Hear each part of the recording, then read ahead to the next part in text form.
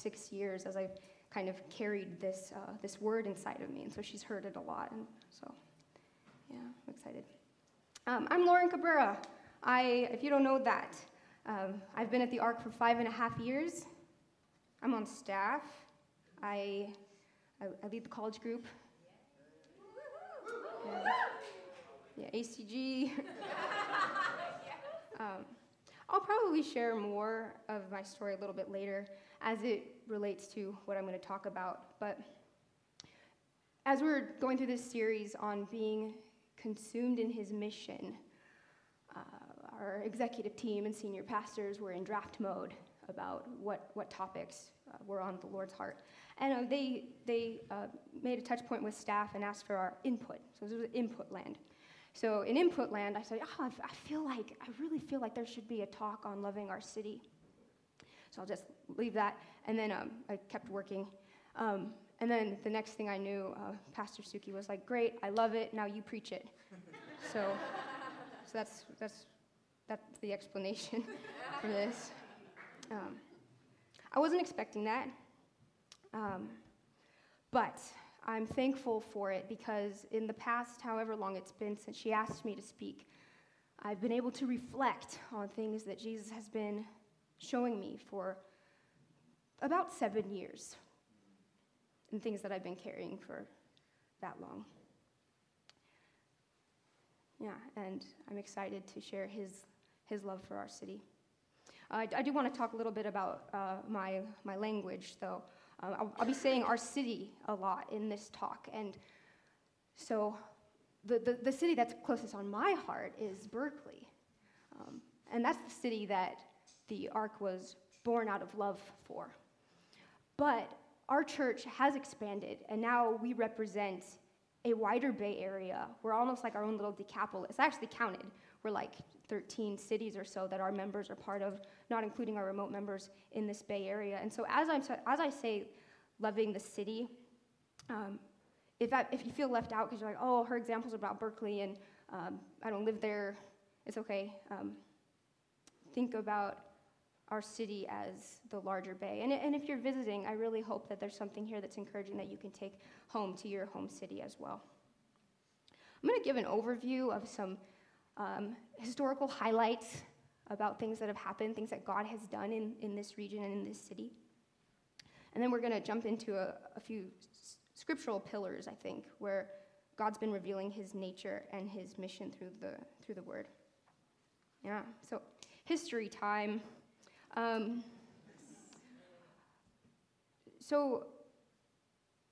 This is not a comprehensive history by any means. This is not representative of like many communities that have and cultures that have inhabited this land and this region before us. This is really just a summary of some of the things that Jesus has done here that I feel are worth highlighting. I'm not from here. I'm from Lake Tahoe, so I still feel pretty young in this region, actually.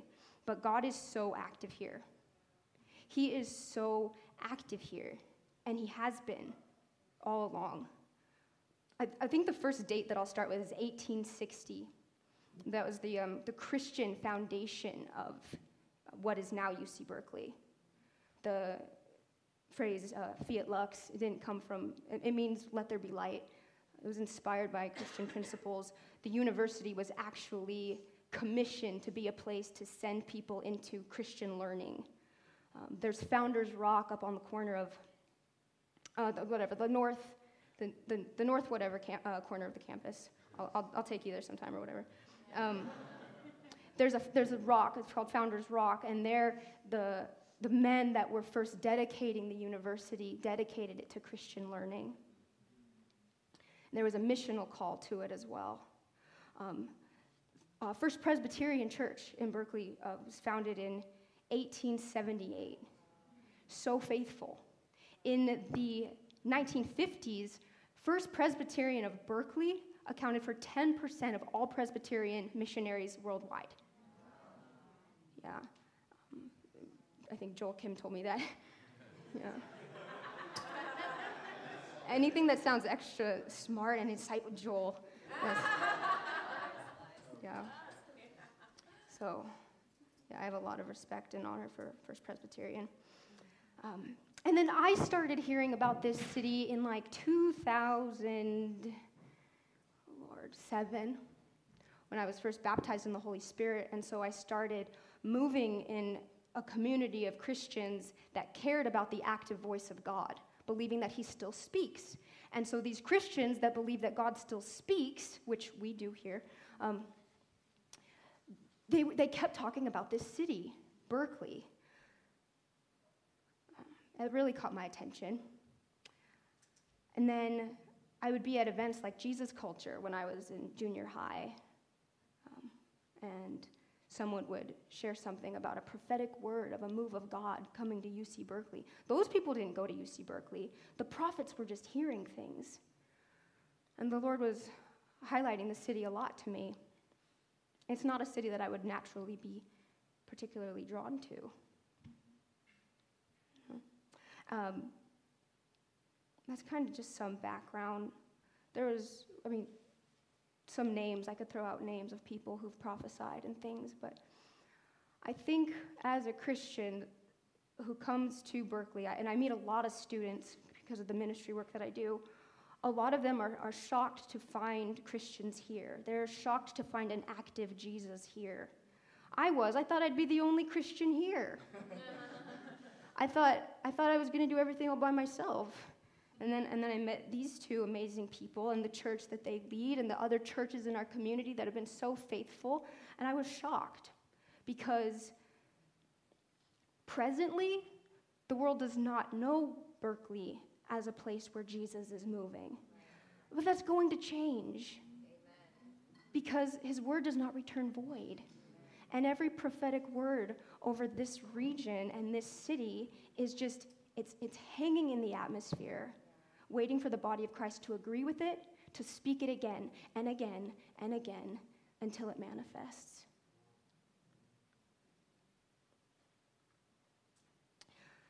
I'm going to talk about, if you're taking notes and you like this, the next header is called God Loves Cities. Okay?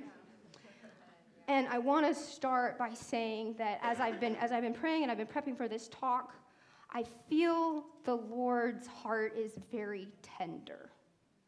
If you know someone who's very tender-hearted, you know that sometimes if they're being very vulnerable with you about something, it could, they're aware that this could go horribly wrong if the treasure they offer you kind of whatever to, or it could go really well and they can feel loved by you.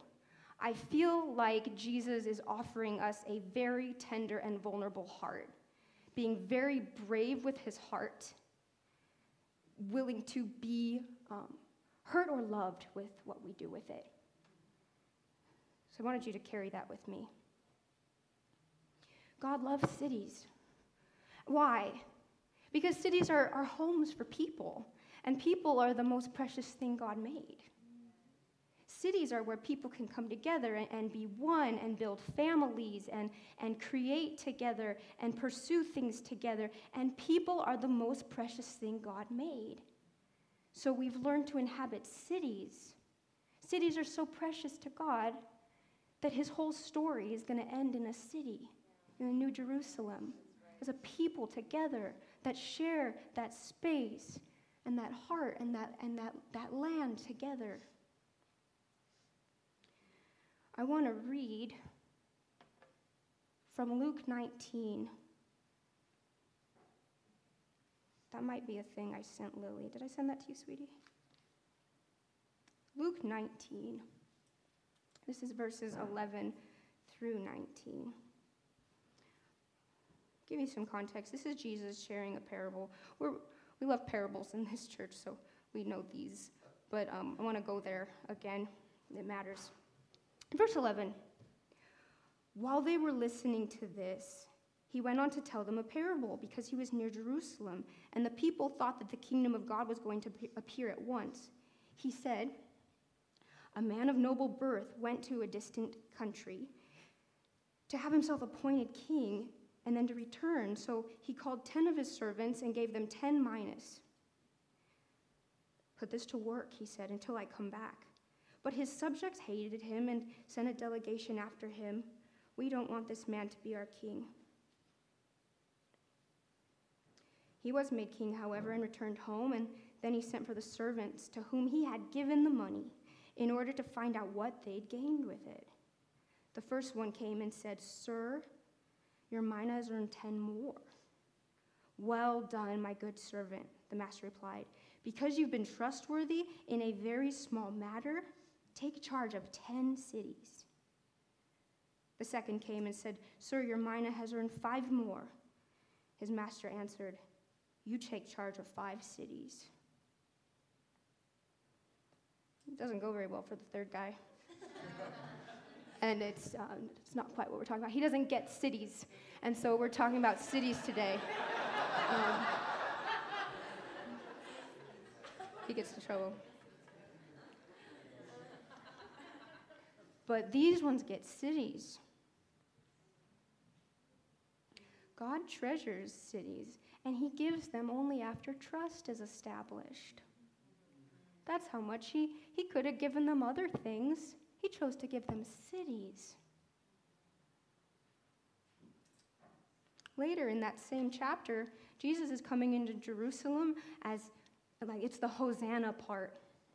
He's coming in as king, and he sees Jerusalem, and he looks over the city, and he starts to weep. Another translation could say he starts to wail, because even though in that moment they're shouting Hosanna, he knows that's not going to last.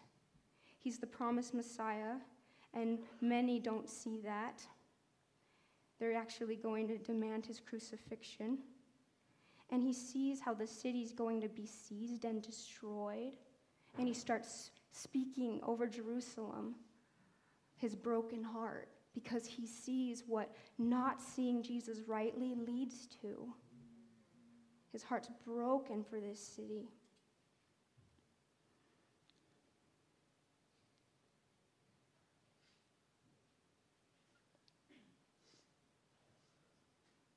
You guys know about Jonah?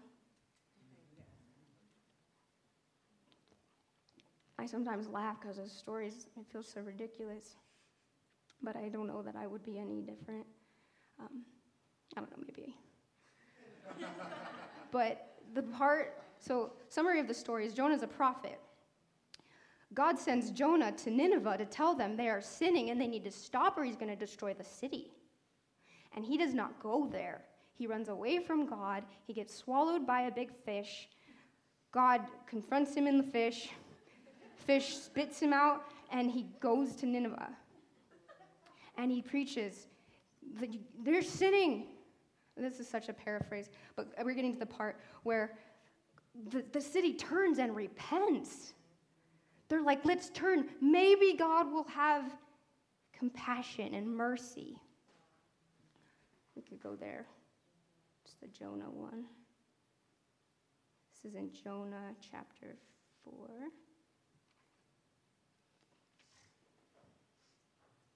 When God saw, this is chapter 3 at the very end. When God saw what they did and how they turned from their evil ways, he had compassion and did not bring upon them the destruction that he threatened. So the city is saved because they turned to God. Jonah's mad. He's mad. He's sitting up there on a hill, and God makes a little vine, and the vine's giving him shade, and then God sends a worm. The worm eats the thing, and the thing dies, and wind blows and takes it away, and he is mad. God says to Jonah, do you have a right to be angry about the vine? I do, he said. I'm angry. I'm angry enough to die. That's so dramatic. But the Lord said, you've been concerned about this vine, though you did not tend it or make it grow. It sprang up overnight and died overnight. But Nineveh has more than 120,000 people who cannot tell their right hand from their left, and many cattle as well. He even cares about the cows. Should I not be concerned about this great city? The way God confronts our priorities is staggering. God has compassion on broken cities. He longs for repentance. He longs to pour out compassion. Next big header. The church must love the city. The ark is called here. The ark and the Bay Area are inextricable. We're not floating around like a traveling show.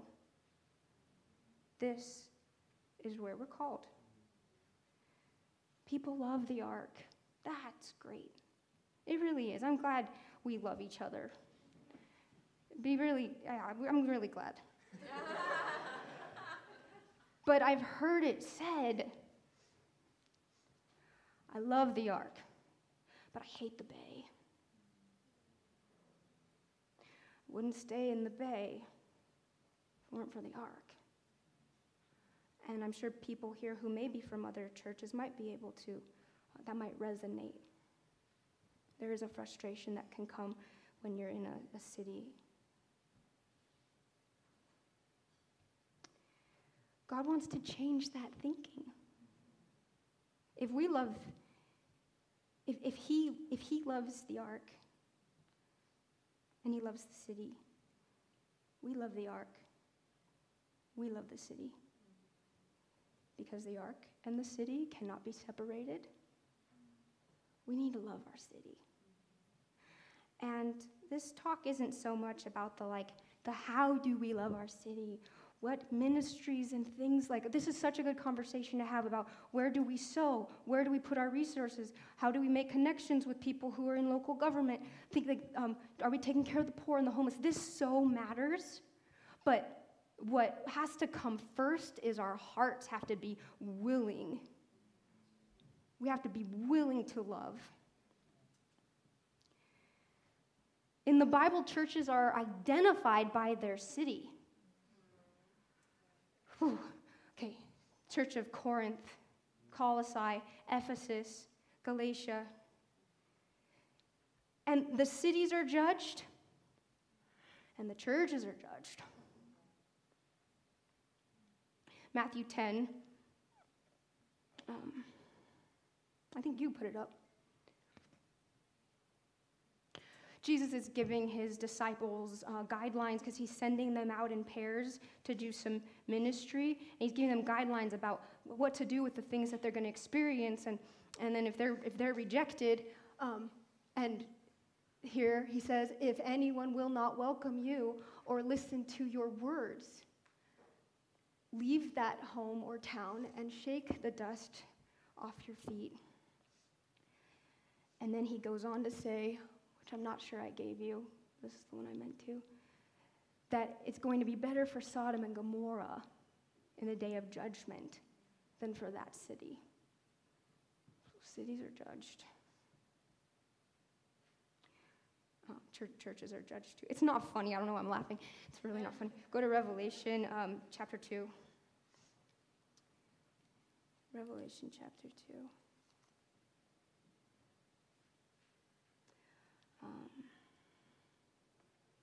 In verses 1 through 4. I know we're jumping around a lot. The reality is this whole book is full of God loves cities. God loves cities. So that's why we move so much. To the angel of the church of Ephesus write, these are the words of him who holds the 7 stars in his right hand. This is Jesus. And walks among the 7 golden lampstands. I know your deeds, your hard work, and your perseverance. I know that you cannot tolerate wicked men and that you've tested those who claim to be apostles but are not and have found them false. You've persevered and you've endured hardships for my name and have not grown weary. Yet I hold this against you. You've forsaken your first love. Remember the height from which you fall and repent and do the things you did at first. If you do not repent, I will come to you and remove your lampstand from its place. This is God talking to the church in Ephesus.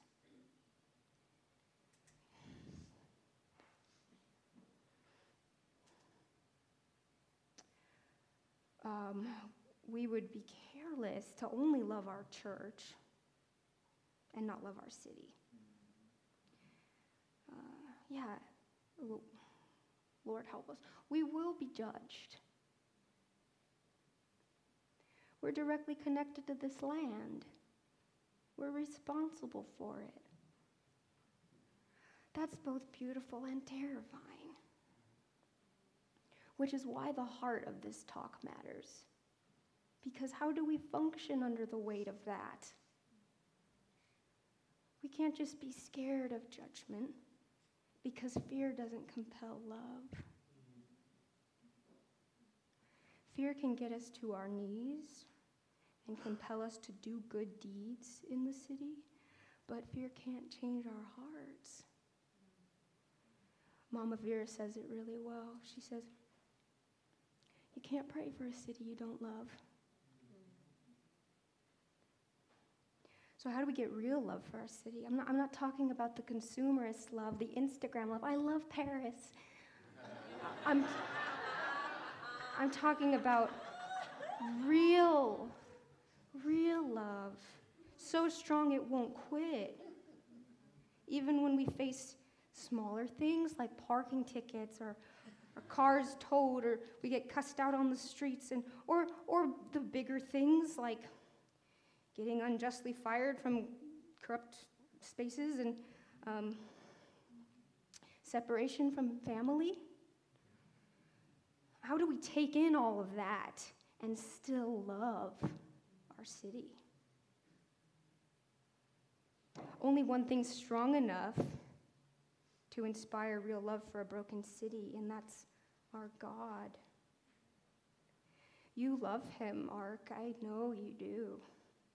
And we get to love him more and more all of our lives. Loving God's not a passive thing, though. Love isn't something that just happens to you as a passive experiencer. Love is a choice. Remember that moment when Jesus is like, Peter, do you love me? Jesus had a cry, and he had a commission for Peter in that encounter. He said, feed my sheep. Jesus has a commission and an encounter for us.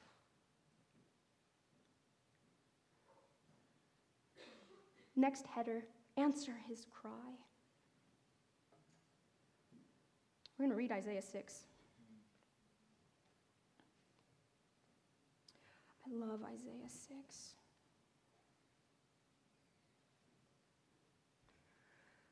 Okay, is everyone okay? Okay, I'm glad you laugh sometimes because it's also heavy, and I want you to have fun too. In the year that King Uzziah died, I saw the Lord seated on a throne, high and exalted. Actually, hold on, context. Isaiah is a prophet of the Lord, who carried a lot of hard words about the Lord's judgment on the land. Really heavy stuff. Heavy call. His words also carried so much promise, though, of the Lord's love and his redemption plan. In the year that King Uzziah died, I saw the Lord seated on a throne, high and exalted, and the train of his robe filled the temple, and above him were seraphs. That means flaming serpent in Hebrew. That's the kind of angels. Above him were seraphs, each with 6 wings. With 2 wings they covered their faces, with 2 they covered their feet, and with 2 they were flying. And they were calling to one another, Holy, holy, holy is the Lord Almighty. The whole earth is full of his glory. And the sound of their voices, the doorposts and thresholds shook, and the temple was filled with smoke. Woe to me, I cried, I'm ruined. For I'm a man of unclean lips, and I live among a people of unclean lips, and my eyes have seen the King, the Lord Almighty. Then one of the seraphs flew to me with a live coal in his hand, which he'd taken with tongs from the altar, and with it he touched my mouth, and he said, See, this has touched your lips, your guilt is taken away, and your sin atoned for. Then I heard the voice of the Lord saying, whom shall I send? And who will go for us? Whom shall I send? And who will go for us? And I said, here I am, send me.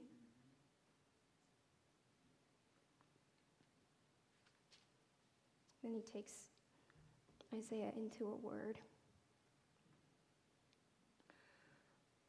But I think for today, for us, Jesus is really interested in that encounter, that moment of God crying and Isaiah crying back. And that's what we're going to lean into. In this encounter, God wasn't calling him by name, Isaiah, Isaiah, will you go for me? He was just calling out. Who would listen? Who would answer? You know that verse in 2 Chronicles about the eyes of the Lord searching to and fro throughout the earth, seeking the hearts that are fully committed to him? He's looking. We often want a personal calling. And sometimes it's like that, and it's beautiful.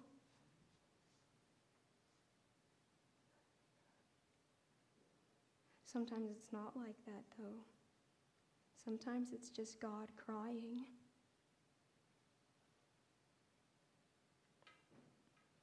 Isaiah doesn't reason with God. Lord, if you are calling me, I will go. Are you talking to me? Do you want me to go, God? Show me your will, God.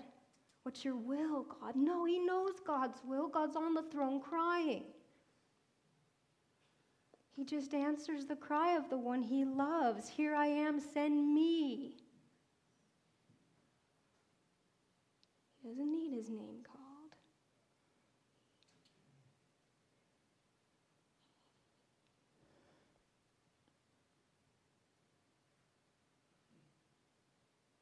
We get super excited about destiny, don't we? Beloved, our destiny is to be with Jesus. Do the callings and the assignments get more specific than that? Yeah, sometimes they do.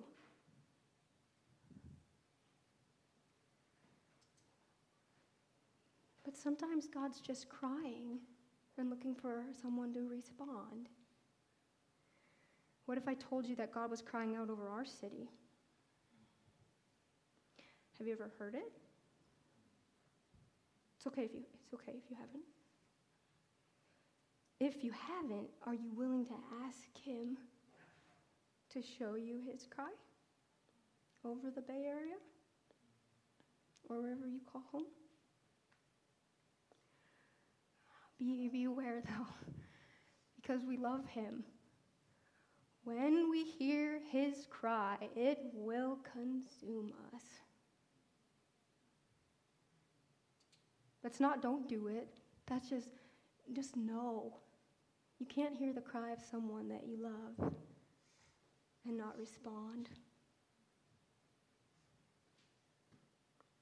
I'll share a little bit about my story. I was on the mission field after high school.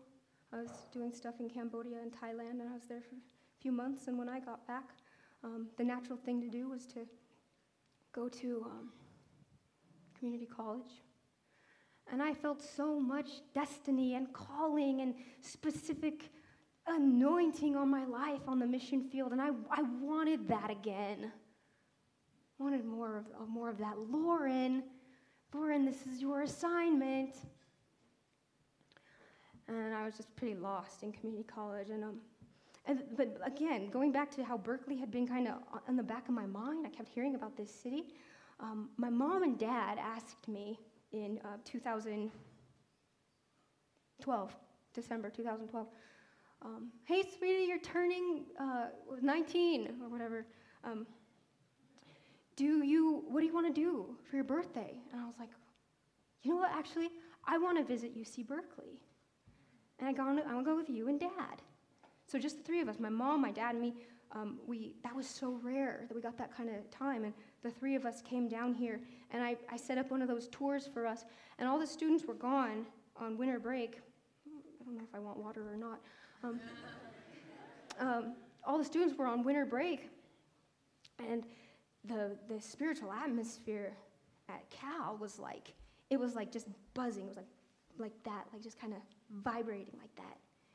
Whereas if you walk on Sproul when there's a lot of students, the spiritual environment's like, but when there's not students there engaging it and pulling stuff down and releasing stuff and yelling and singing and crying, then that stuff is just like, and that's how it felt when I was there.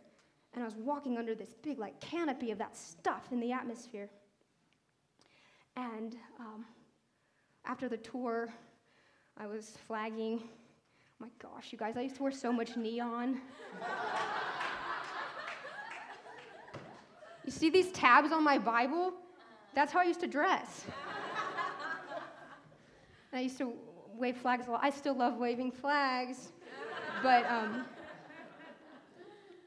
I overstimulated myself so much. Now I wear a lot of black and gray to calm down after a few years of that. It was super charismatic and loved colors. Anyway, so I'm wearing bright neon, and I'm flagging. My God, what are you saying? What are you telling me? What's going on? And then he's like, be quiet. Stop talking.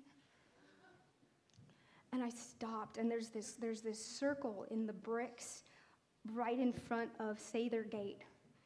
And I'm like, that seems like an epic place to sit. So I just got down on my knees. Oh, man. I got down on my knees.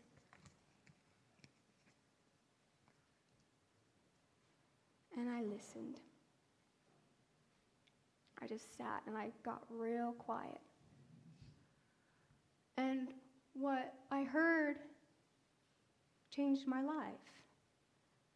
It was God crying. He said, who will exalt my name in this place? Who will exalt my name in this place? Who will exalt my name in this place? Who will exalt my name in this place? And I was terrified.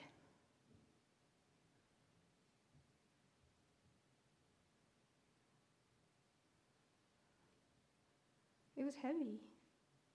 I started reasoning. Lord, if you are calling me to go, I will go. If you want me to go to Berkeley, I'll go. I wanted that special word to feel like I was called and important.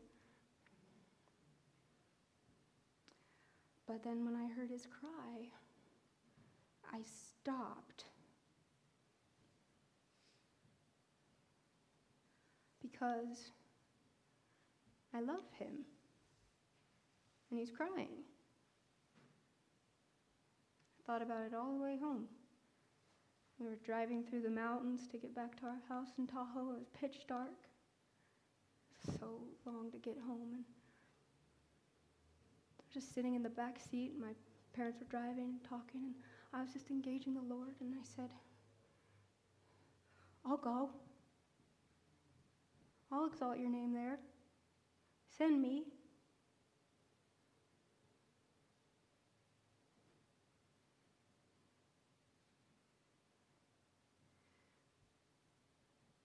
When a baby falls, gets hurt, starts crying, needs help, no mom or dad's like, oh, I'll go as soon as she starts saying, Mommy, come. No. Mom and dad both race to the baby. Someone gets there first. Or both. And then the baby's just wrapped in a hug and getting all the love. Lovers shouldn't have to articulate the names of their lovers to get what they need.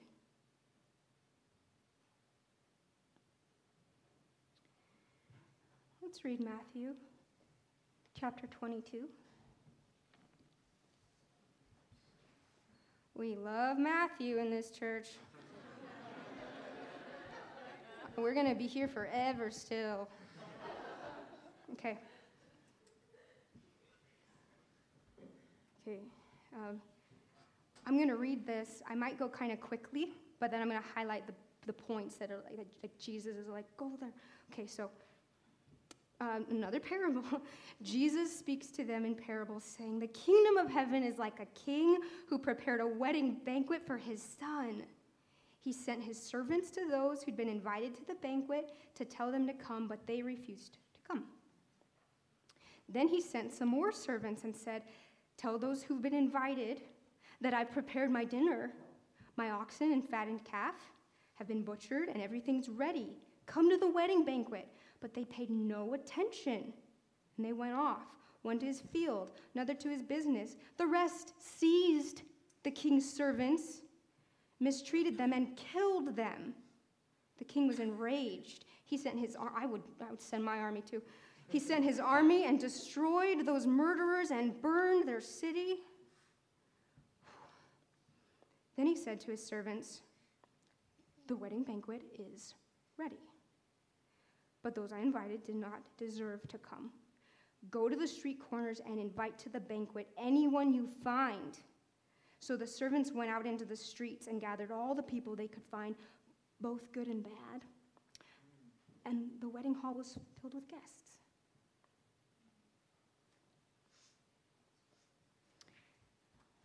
If you keep reading, there's another guy that gets in trouble in this parable.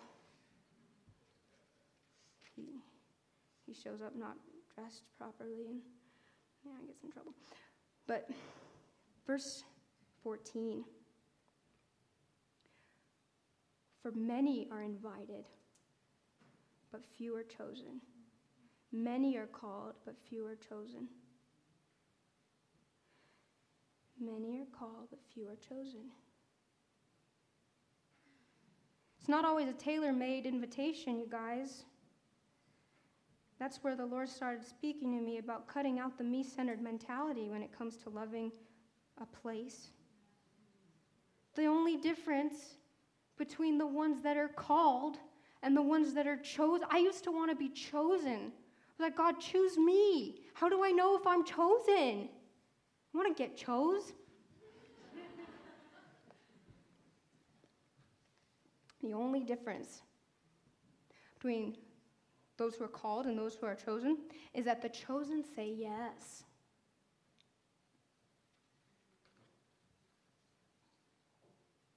That's the difference.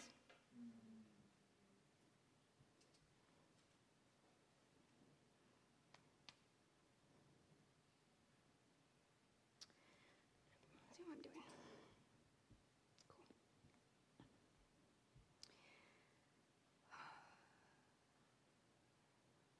The next thing is that we,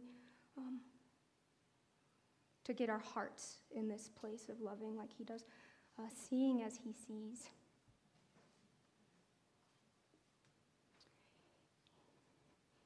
Ezekiel 37. Let's go there.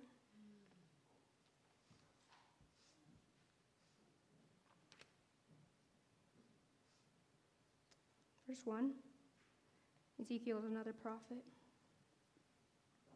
The Lord speaking to him about the land and the mess.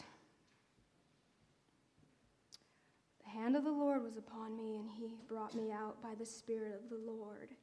And he set me in the middle of a valley, and it was full of bones. He led me back and forth among them, and I saw a great many bones on the floor of the valley, bones that were very dry. He asked me, Son of man, can these bones live? I said, O sovereign Lord, you alone know. Then he said to me, prophesy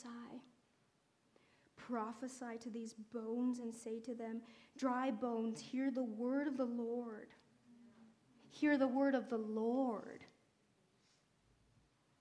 Not what anyone else says about the bones. Hear the word of the Lord. This is what the sovereign Lord says to these bones. I will make breath enter you, and you will come to life. I will attach tendons to you and make flesh come upon you and cover you with skin. I will put breath in you, and you'll come to life. Then you'll know that I'm the Lord. So I prophesied as I was commanded. And as I was prophesying, there was a noise, a rattling sound, and the bones came together, bone to bone. I looked, and tendons and flesh appeared on them, and skin covered them, but there was no breath in them. Then he said to me, prophesy to the breath. Prophesy, son of man, and say to it, this is what the sovereign Lord says. Come from the four winds, O breath, and breathe into these slain that they may live. So I prophesied as he commanded me, and breath entered them. And they came to life and stood up on their feet, a vast army.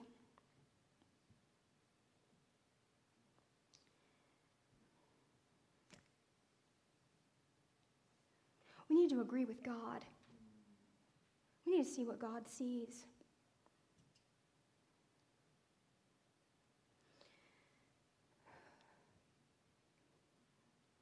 Sometimes Christians, the church outside of Berkeley, likes to give commentary on the Bay Area. Sometimes the church in Berkeley likes to give commentary, and we all feel so prophetic. That's a dark corner, that's a dark corner, that's a mess. And we see the bones. We're so good at seeing bones.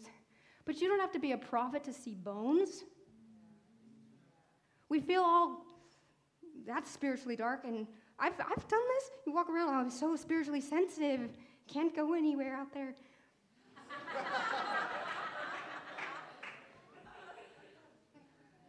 That's not what we need to do. That's not our calling. That's not prophetic. That's not impressive. I don't care how sensitive I am. If I don't agree with God, it doesn't matter. If I don't agree with God, it doesn't matter. The man only started prophesying when he started agreeing with God. When he said, call them to get together, call the skin, call the tendons, prophesy to the breath.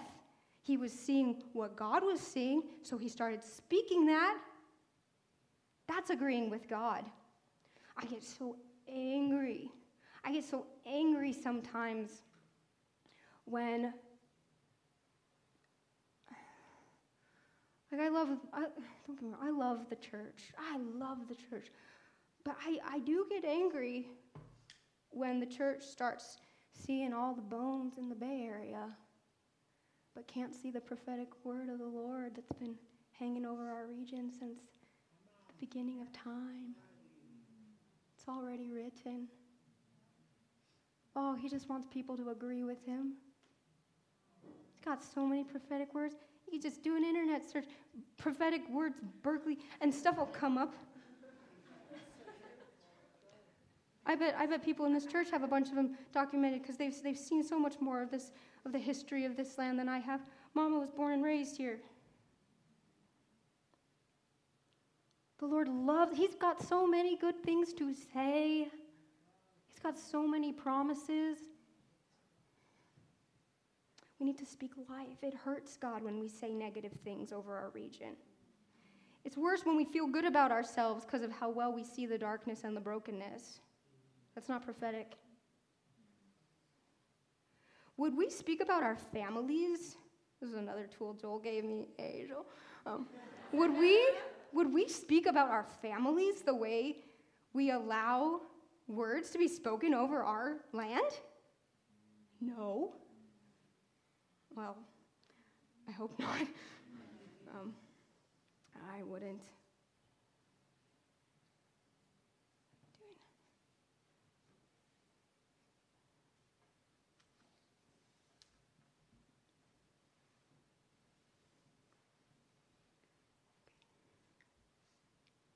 The testimony of Jesus is the spirit of prophecy. Nothing about Jesus is dead. Nothing about Jesus is dead. So when we're only seeing the dead things and that's all we're speaking around over our city, that has nothing to do with Jesus.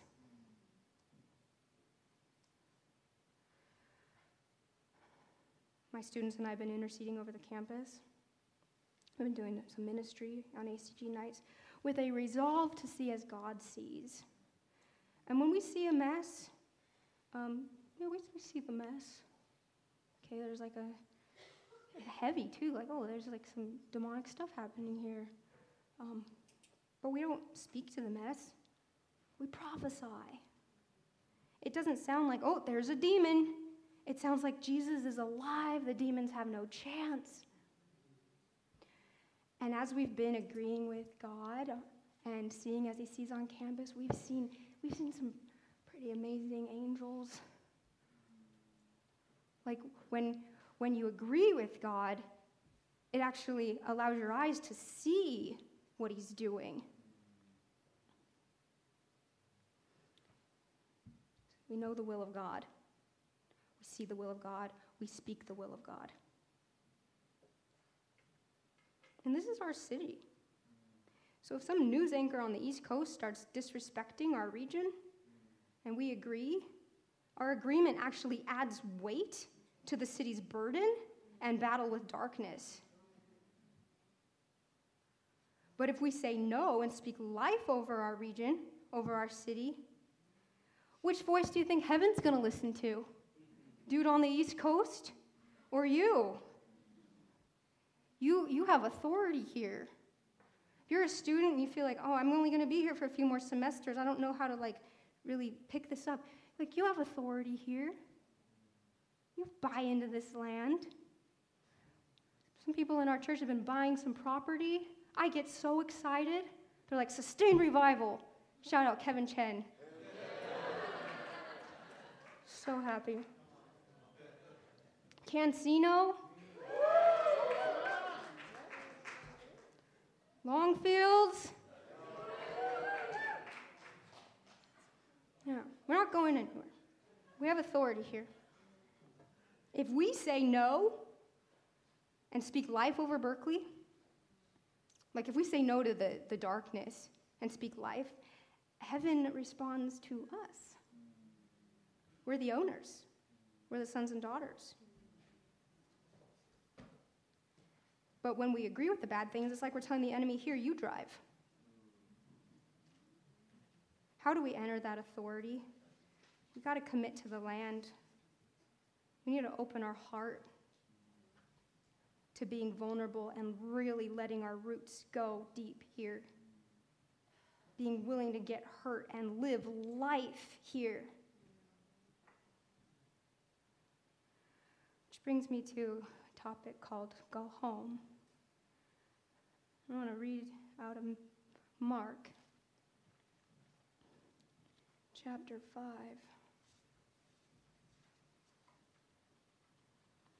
Doing on time. Okay.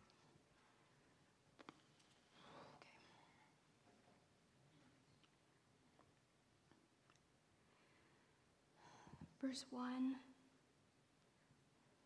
They went across the lake to the region of the Gerasenes. When Jesus got out of the boat, a man with an evil spirit came from behind the tombs to meet him. This man lived in the tombs, and no one could bind him anymore, not even with a chain, for he'd often been chained hand and foot. But he tore the chains apart, and he broke the irons on his feet, and no one was strong enough to subdue him.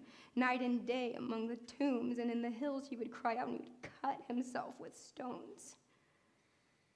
And when he saw Jesus from a distance, he ran and fell on his knees in front of him. He shouted at the top of his voice, "What do you want with me, Jesus, Son of the Most High God?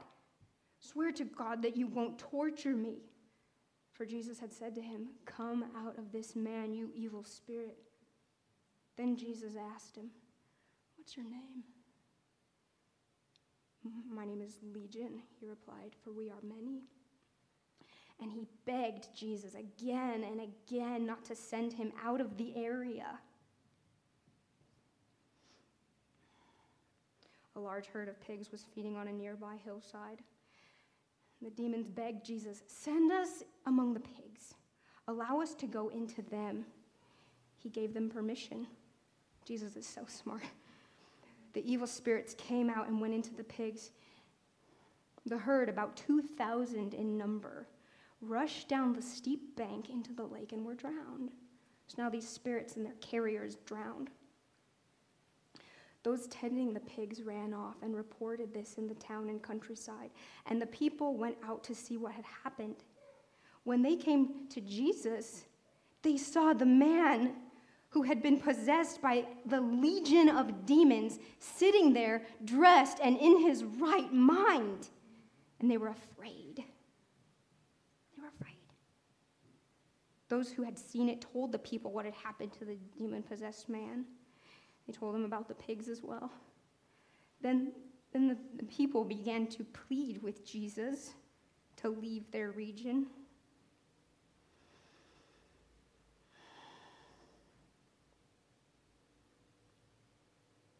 As Jesus was getting into the boat, the man who'd been demon-possessed begged to go with him. Begged to go with him.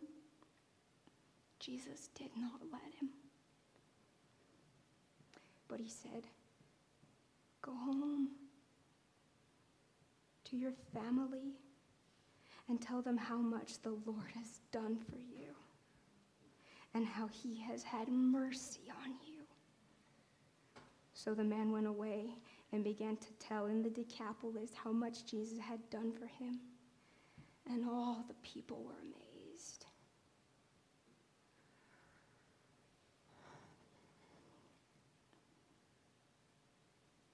This man was delivered from a life of torment. And then he gets to sit clothed and in his right mind at the feet of Jesus. It's the first piece that we get to see in his life. People don't understand. They don't want Jesus. They don't understand. They don't want Jesus. They don't understand. They don't want Jesus. And they plead with him to leave. God, my heart. He just saves a man and they beg him to leave. So he does. He leaves. And the sweet man begs to go with him. I would too. Who wouldn't want to stay in the comfort of Jesus' feet forever?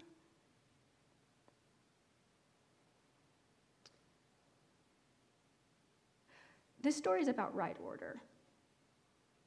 There are physical places that literally feel close to like the feet of Jesus. Like if you could imagine what that would feel like physically. I've been to places where heaven is like just right there. Reading feels like that for me. Tahoe feels like that for me. It's just so peaceful. And sitting at Jesus' feet is right order, isn't it? Ministering to the Lord is right order.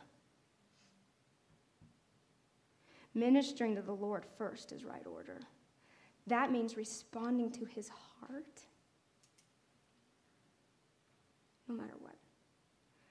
We are called to choose the better thing, like Mary, who was sitting at Jesus' feet, and stay in his presence. But that's a heart posture. Every one of us right now, we can kneel in our hearts and be right at the feet of Jesus. That's a heart place. It's not a physical place, fam. We are in a spiritual war. There are places Jesus cries out for and longs to go, but the people there don't want him. They don't want him to come because they don't know him. And that's when right order looks like saying no to physical comfort, to carry Jesus into places he can't go, where he isn't always wanted. Sometimes the bay feels like that. Sometimes.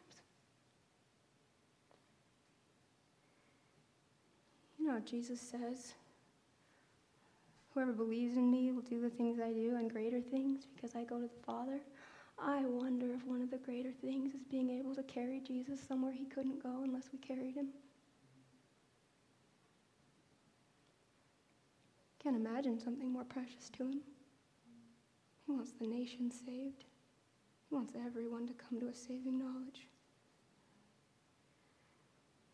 He tells the man, go home to your people and tell them how much the Lord's done for you and how he had mercy on you.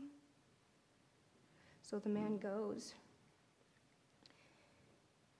He chooses to answer the Lord, to be brave with his heart and go back even to that, what was a really dark place for him, and to make his home on earth there. Our home is heaven. That's our home. But God is looking for people who are willing to let their roots grow deep. This man proclaims the word of the Lord, and everyone's amazed. One of the first missionaries.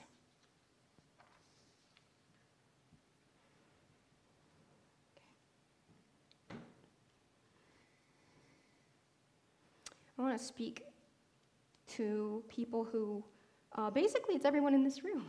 People who are here for now and those who stay. I sometimes get caught up in the stories of the people who do the going to make disciples of all nations. My heart burns for the nations. My heart burns for the nations. And like Paul's story, I've loved the dramatic tales, the adventurous ones when there's danger and peril and shipwrecks, and I've longed to love Jesus like that. We need people who have that life calling.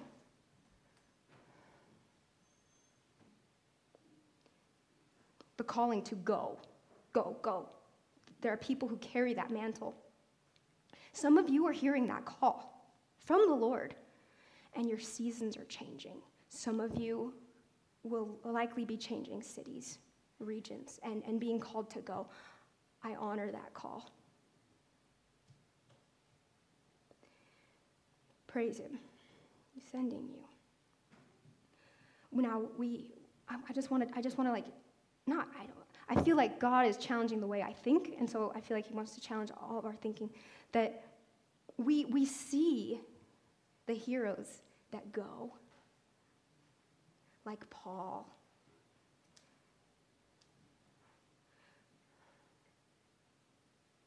But there were so many in the Bible we don't hear about.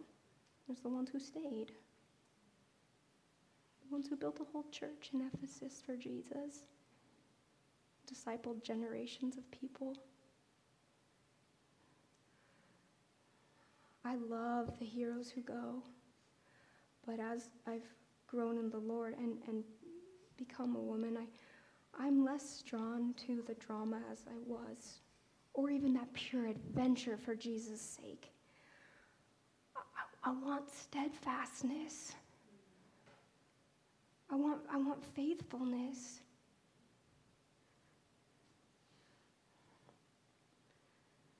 I want the courage to stay. God wants this for our house.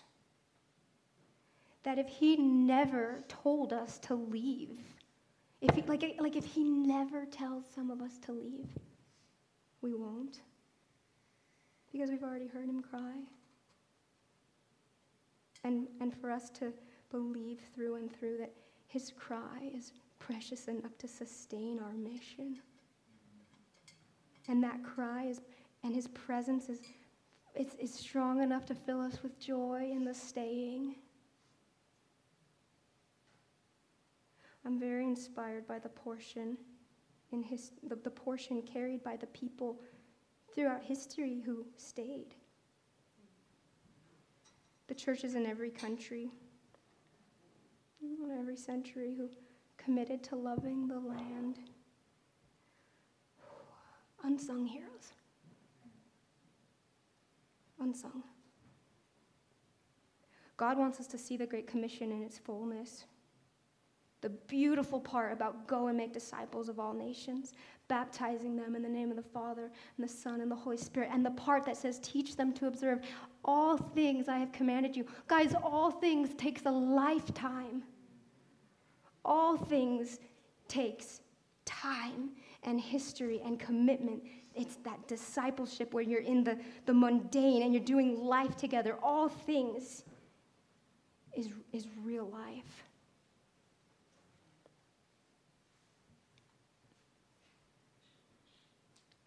I'd propose that in our culture it's actually harder to stay because it takes a different kind of brave. It means letting your roots grow pretty deep. And it means not taking it out. Not being consumers, being lovers. Where does that courage come from? It's from Him. We need Him. We need His love. He's worth it. He's worth all of it. The going and the staying. Jesus paid it all. All to Him I owe.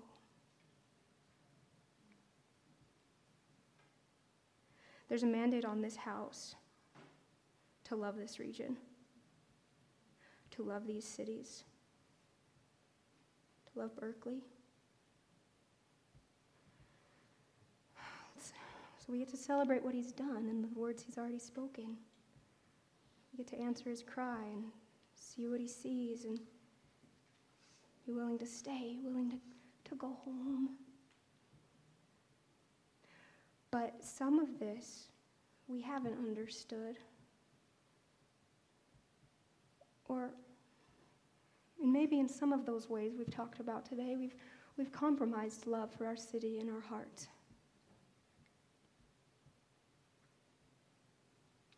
We're called to be watchmen on the wall. And in some ways,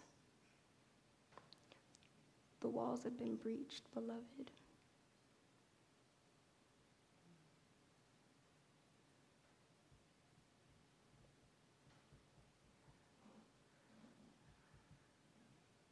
Some of you are feeling a conversation with Jesus to have.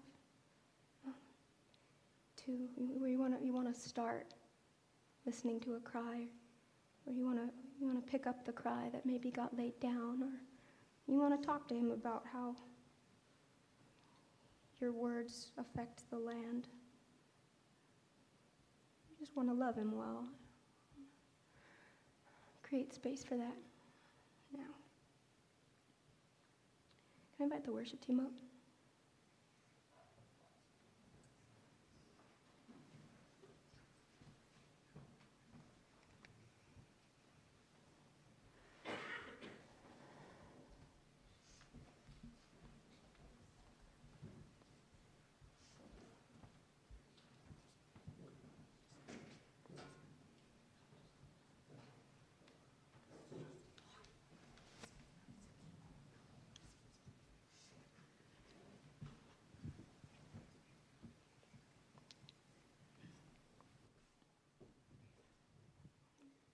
Pastor Suki's gonna come up.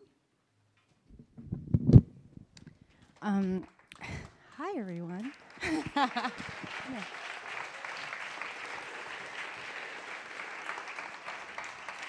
You stay up here.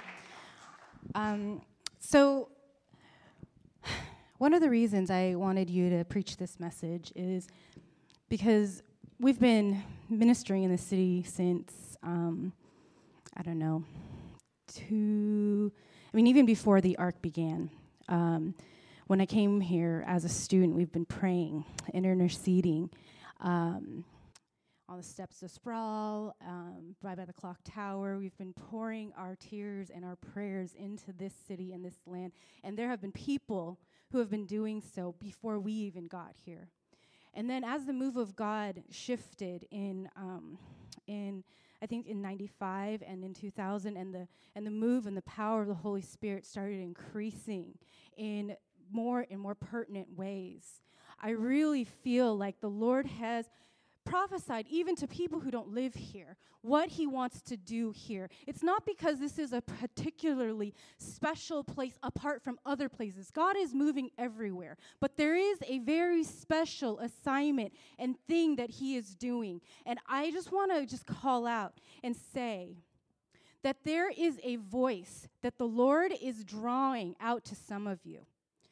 it doesn't have to be in your flesh or in your emotions. There is a spirit that is calling some people to know that you are going to be a part of the work and the army to bring the presence of God and his move of God here into this region.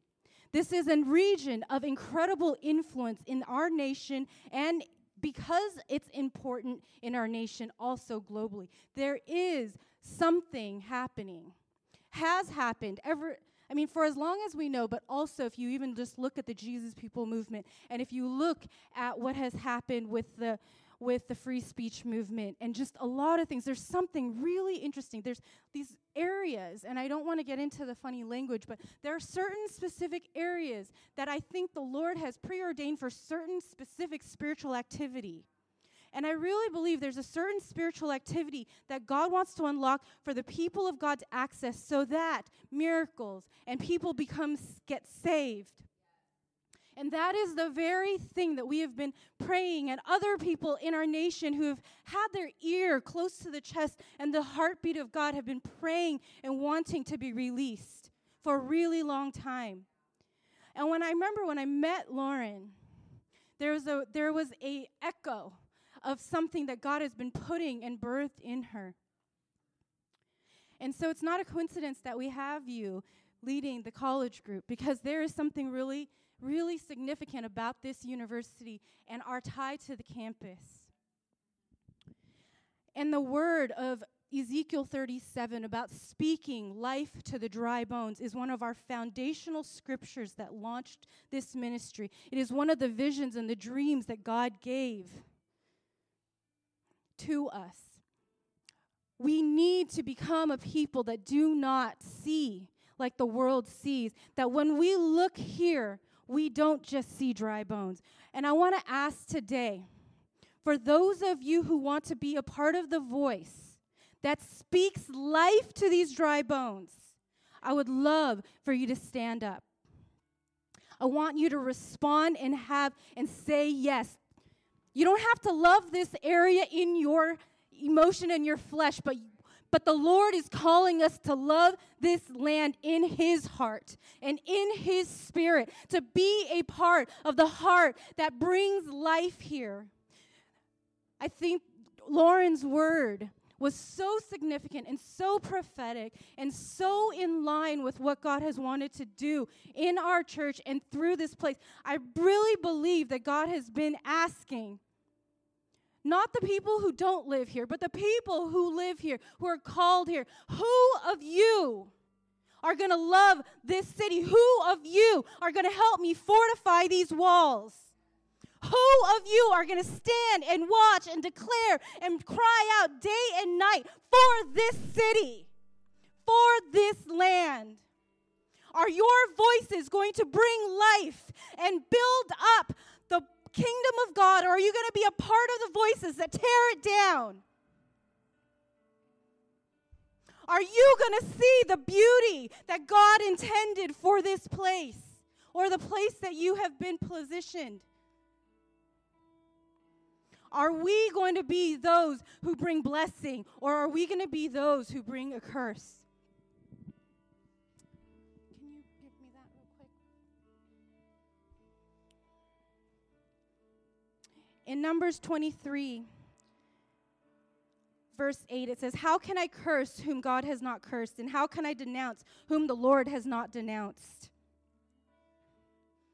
And so right now, for those who are saying yes, just open your heart. And even if you're not sure, that's okay. That we'll pray there too. But Lord, we want to say yes and respond like Isaiah did.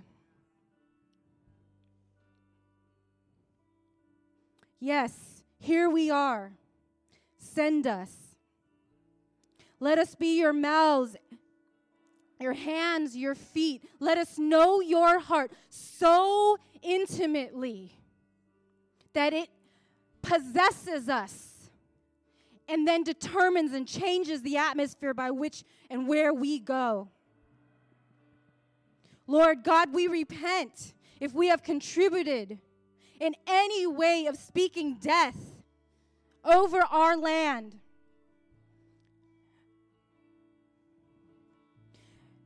Change, touch our lips, Father God.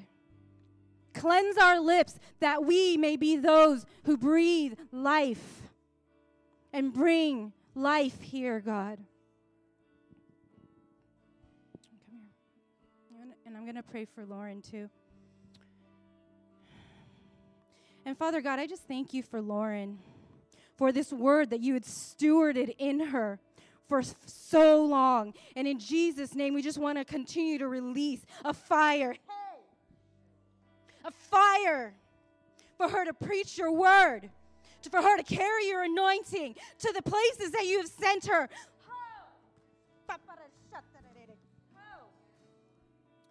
Lord God, we want to be a people surrendered to your power, to your Holy Spirit, and we want to go and we want to bring you there. And we say that, Lord God, everywhere we go. And we just anoint and bless Lauren and the authority that you've given her to preach this, to live this, to carry this, and to change this city.